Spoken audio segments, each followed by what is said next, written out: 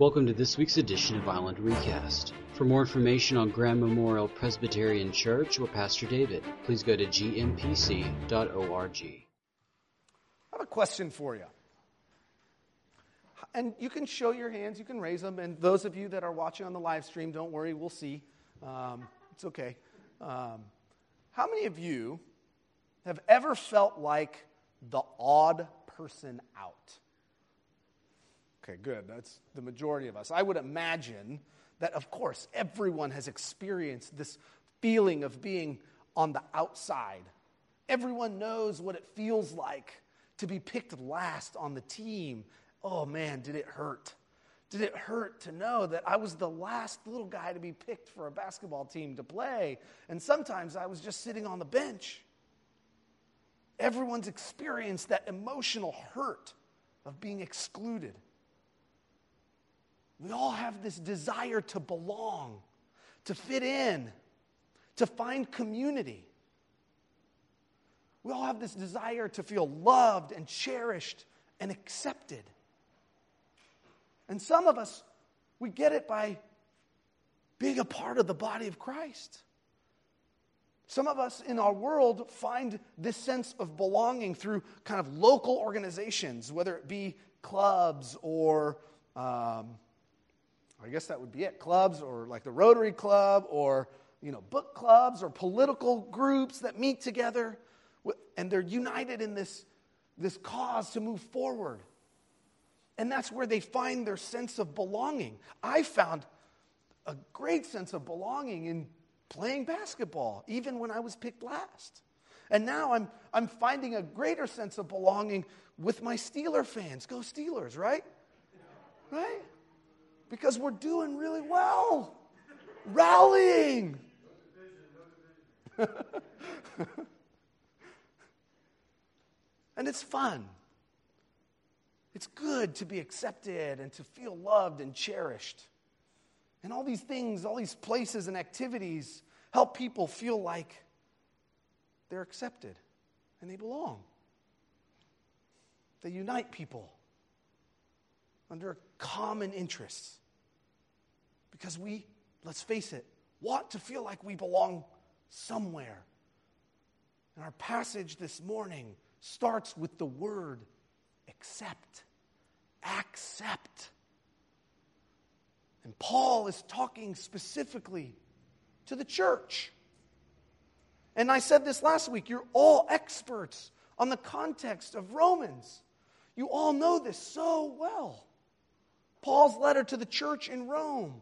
He lays down this beautiful foundation, this beautiful theological groundwork as he looks forward to visiting them, the Jews and the Gentile Christians together. He spends in the early chapters of Romans unpacking God's righteousness, how good and righteous God is. He unpacks the significance of the law and the adherence to the law and the significance of the Jew and the law together and the relationship. He tells us about our humanity and our brokenness and that we are unrighteous. But he gives us hope because Christ imparts his righteousness to us and we are thereby justified by faith. See, he's laying down this beautiful foundation for us as we recognize that through Adam we've died, but in Christ we have life. And he goes on and he talks about Israel, not all Israel is Israel. And finally he gets to chapter 12. And now the theological framework that he has laid this beautiful foundation for, it's time for it to take root in our lives. It's time to show us how to live in a response to this theological framework. It's answering the so what in chapter 12. And he starts and he says it very clearly. Therefore, I urge you, brothers and sisters, in view of God's mercy, to offer your bodies as living sacrifices, holy and pleasing to God. This is your spiritual act of worship. And do not conform any longer to the pattern of this world, but be transformed by the renewing of your mind. Then you will be able to test and approve what God's will is, his good, pleasing, and perfect will. He speaks this to the Romans who are Christian Gentiles. And he speaks this to the Jewish believers who are in Rome. And Paul calls the church in chapter 13 to submit to authorities. For there is no authority except that which God has established. And then chapter 14 begins this section about weak and strong. And the Gentiles and the Jews were experiencing some tension between each other. They're passing judgment against one another, which is divisive. Now, someone's conscience allows them to eat meat, while another prohibits them from eating meat, or drinking wine, or celebrating Jewish holy days. The conversation now begins to divide them based on the practice of their faith. And Paul starts in chapter 14 with accept. Accept. And the passage that we start this morning also starts with the word accept.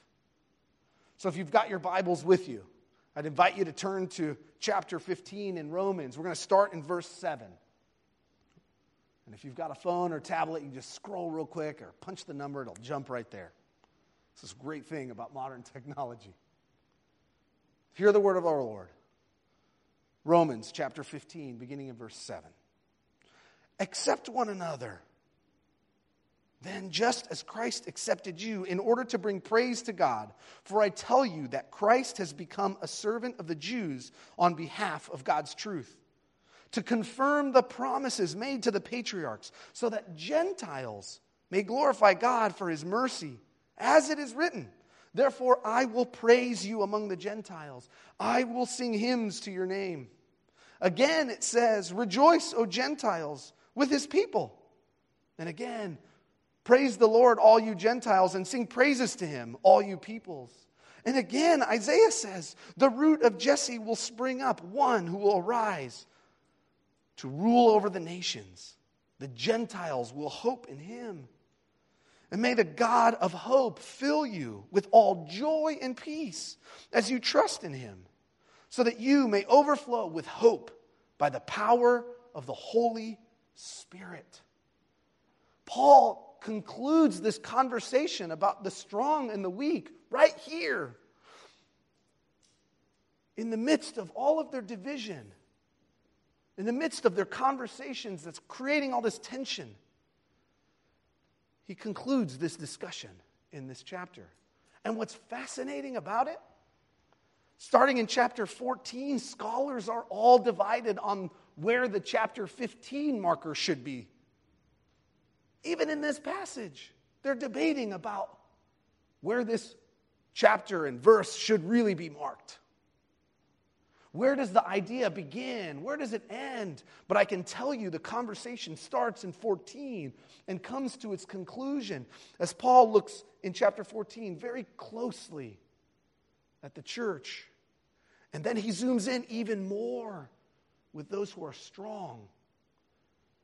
And then in verse 7 of chapter 15, he takes a step back and he speaks to the church, the Jews and the Gentile Christians. And he says, accept one another just as Christ accepts us in order to bring praise to God. That as we accept one another, the byproduct of that is bringing praise to God. Because we know what it feels like to be left out. We know what it feels like to be accepted by Christ. It's this profound mystery. I mean, Christ, fully God and fully human, accepts me. In all of my ugliness, in all of my pride, I know, that's hard to think that I'm prideful and ugly to people because I'm such a good person, right? No, I know myself better than anybody else knows me. And yet Christ accepts me and welcomes me. And in return, that is the message that Paul is saying to the church. Accept one another. Because we have this foundation where we know we were once lost and now we're found. We were once dead and now we're alive. He goes on and he says, Christ is the servant of the Jews. For what purpose? For the full inclusion of the Gentiles. Thereby fulfilling God's promises, enabling Gentiles to glorify God for His mercy. This was God's plan all along. First to the Jews, then for the Gentile. The weak, most likely the Jewish Christians, need to accept the Gentile Christians because God's ultimate purpose was for their inclusion. Rather than holding to the tradition that isolates, Paul is calling them to welcome each other as brothers and sisters in Christ in the midst of having differing opinions, in the midst of practicing their faith a little differently. You see, the strong, most probably, notably the Gentile Christians, need to remember the Jews were God's chosen people to be a light to the Gentiles. That was God's plan from the very beginning. And he says it. He makes it very clear. Paul uses the Old Testament to prove this, to show the Gentiles, to show the Jewish Christians that this was God's plan. That the body of Christ would be wide, far-reaching, and that more people would no longer be dead spiritually, but alive in Christ. And each point that Paul makes is strategic. It's a strategic note because he quotes the Jewish scriptures, and he says he quotes from Deuteronomy, and then he quotes from the prophet Isaiah, and he quotes twice from the Psalms. And if we think about the Old Testament in its entirety, guess what it's made up of? The law, the Torah, Deuteronomy, the prophets, Isaiah, and the writing, Psalms. The law, the prophets, and the writings all point to this message, that God's plan was for the Gentiles to know the hope that God was going to use the Jewish community to be a light and to welcome them into the family. What a beautiful thing it is. And the barriers between these Jews and Gentiles are to be torn down by Christ. But yet we build up barriers by how we worship, by maybe a different theological perspective that we carry that is different than our brothers and sisters who might be worshiping across the street. I can only imagine for the Jews and the Gentiles, there was a lot of hurt. Because there are days where I think I'm right. And I forget that being right is not always the good of someone else. It doesn't always work for their good. And I've hurt people. I've challenged and hurt relationships that are so dear to me because of my own pride. And I wonder if it's even possible to accept someone if forgiveness is not a realized action in our lives. I'm wondering if we can welcome a brother or sister into our lives if we haven't realized forgiveness in a real way. You know, for some of us today, there are people in our own body of Christ whom we hold differing opinions. And Paul is telling the church in Rome, accept one another. These are non-essential matters. But I think forgiveness needs to set in first. And for forgiveness, we know it. Or do we? Someone once said, a forgiven people are forgiving people. And perhaps we lack the spirit of forgiveness in our own lives.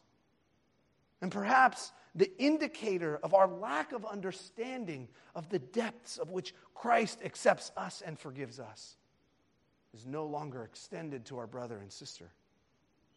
It's fascinating. As I was growing up in the Coptic Orthodox Church, my mom is a faithful, practicing Coptic Christian. And I can't think of anyone else who is so much more faithful to Christ than my mom. And I remember growing up thinking, trying to figure out as I was attending Coptic services with her here in the United States, as a young boy trying to figure out the standing up and the sitting down and the incense and what all the purpose is. And I remember I got into about middle school. I started asking these really mean questions. Like, why do you do this? Is this really required? Do I have to do the kneeling thing and the bowing thing? Do I have to take my shoes off? Why do I have to take my shoes off before I walk into the sanctuary and onto the altar? I began asking all these questions in a way that caused division between my mom and me. They would say things over and over and over and over. And I would always ask, why do we need to repeat it? Just once is enough, isn't it? And I realized something about 2 years ago. As God is forming me, as God is transforming me, I realized this phrase came to mind. Kyrie eleison, Kyrie eleison, Kyrie eleison, Kyrie eleison. I was doing some self-reflection. And that phrase came to mind as I remember hearing my mom and my cousins reciting this over and over and over again. And it simply means, Lord have mercy, Lord have mercy, Lord have mercy, Lord have mercy. As I reflect on my own brokenness, I can only say, Lord have mercy, Lord have mercy on me, Lord have mercy on me. I remember having a conversation with my mom just a few months after and having to say, Mom, thank you for never excluding me from the family of faith, for looking at me as the weak one who didn't understand and accepting me. And of course you think, well, that's what your mom's supposed to do. I said some mean things. To the point where I may have even questioned her salvation in the process. And never once did she question mine. And she accepted me. And now I have a beautiful picture, a much richer picture of the church, which includes my Coptic brothers and sisters who confess Christ as Lord with their mouth and believe in their heart. And they faithfully walk with Jesus. It just looks a little different than I do. It looks a little bit different than how I walk with Jesus. I needed that forgiveness in my own heart to set in. I needed to see it. Christ needed to transform me in the process of transforming community around me, bringing us together as one. Someone once said, if we don't accept one another as believers in Jesus Christ, brothers and sisters, our worship is muted. Paul tells us very clearly. He says it, accept one another just as Christ accepted you in order to bring praise to God. That as we accept one another, our worship resonates more clearly. And I'm wondering, heaven forbid, our worship this morning might be muted because we're struggling with something internally. And forgiveness needs to set in. I find that when I point my finger at someone, guess what? My mom taught me There are 3 fingers pointing back at myself. See, Jesus is working in me and transforming my heart in order that a community might also experience that transformation. It is a vertical relationship that I have with God that impacts the horizontal relationship that I have in the body of Christ. And as Christ works in me, the transformation in me takes place. And it starts with me, and it impacts those around me. Of course, our horizontal relationship right now is hindered. It's hurting. As people are at home, and they're divided on opinions about everything. The best practice on how to deal with the virus or the political place we find ourselves in this moment. Or by denominations. These ties, they cannot run deeper than the gospel lives in us. It is the gospel in us that draws us to one another and allows us to accept one another. For I was once blind, but now I see. I was lost, and now I'm found. I was once an enemy of God, but now I'm a beloved child of God. I was dead, and now I'm alive. This is our story of reconciliation with God, and it connects us horizontally. And yet, we still find ways to be divided. Lord, have mercy. Lord, have mercy. Lord, have mercy on us.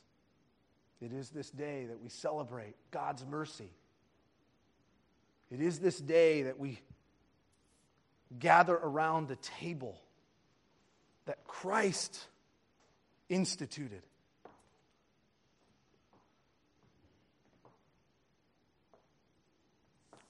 It is this table that affords us forgiveness when we fall short from accepting one another. When we allow the non-essentials to divide us, and we lose sight of the beauty of the forgiveness that we cling to in Christ. This table unites us together as one body under the banner of love. Thank you for listening to Island Recast. For more information, please go to gmpc.org.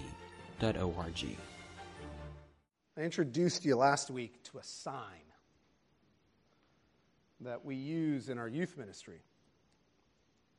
And that sign was the merging sign. And some of you thought possibly that Pastor John would steal those signs. I don't steal those signs. They're significant signs. We actually buy them. And there are several signs in our youth room. And each sign has a specific word tied to it. And last week the sign to merge is to do ministry, to come alongside of someone. And today the sign that comes to my mind so clear is a sign that says road work ahead. And this sign means discipleship. This sign for me and for our students in our youth ministry means that there is work to be done in my life as Christ is transforming me. As Christ transforms me, the community also is transformed because we're being transformed together, accepting one another, following Christ together. And we place this sign strategically in the youth room. It's on the door going out of the youth room. So as students leave the room, they see this sign, and I hope and my prayer is that they would be reminded that there is road work ahead. There is good transforming work that the Holy Spirit has started and is doing in each one of them. And I hope this sign reminds you that as you walk out these doors, that there is good work that the Holy Spirit is doing in you to accept one another and not to be divided, to cling to Christ as our Lord and Savior, and to allow the practice of faith to be wide and diverse as the church is wide and diverse.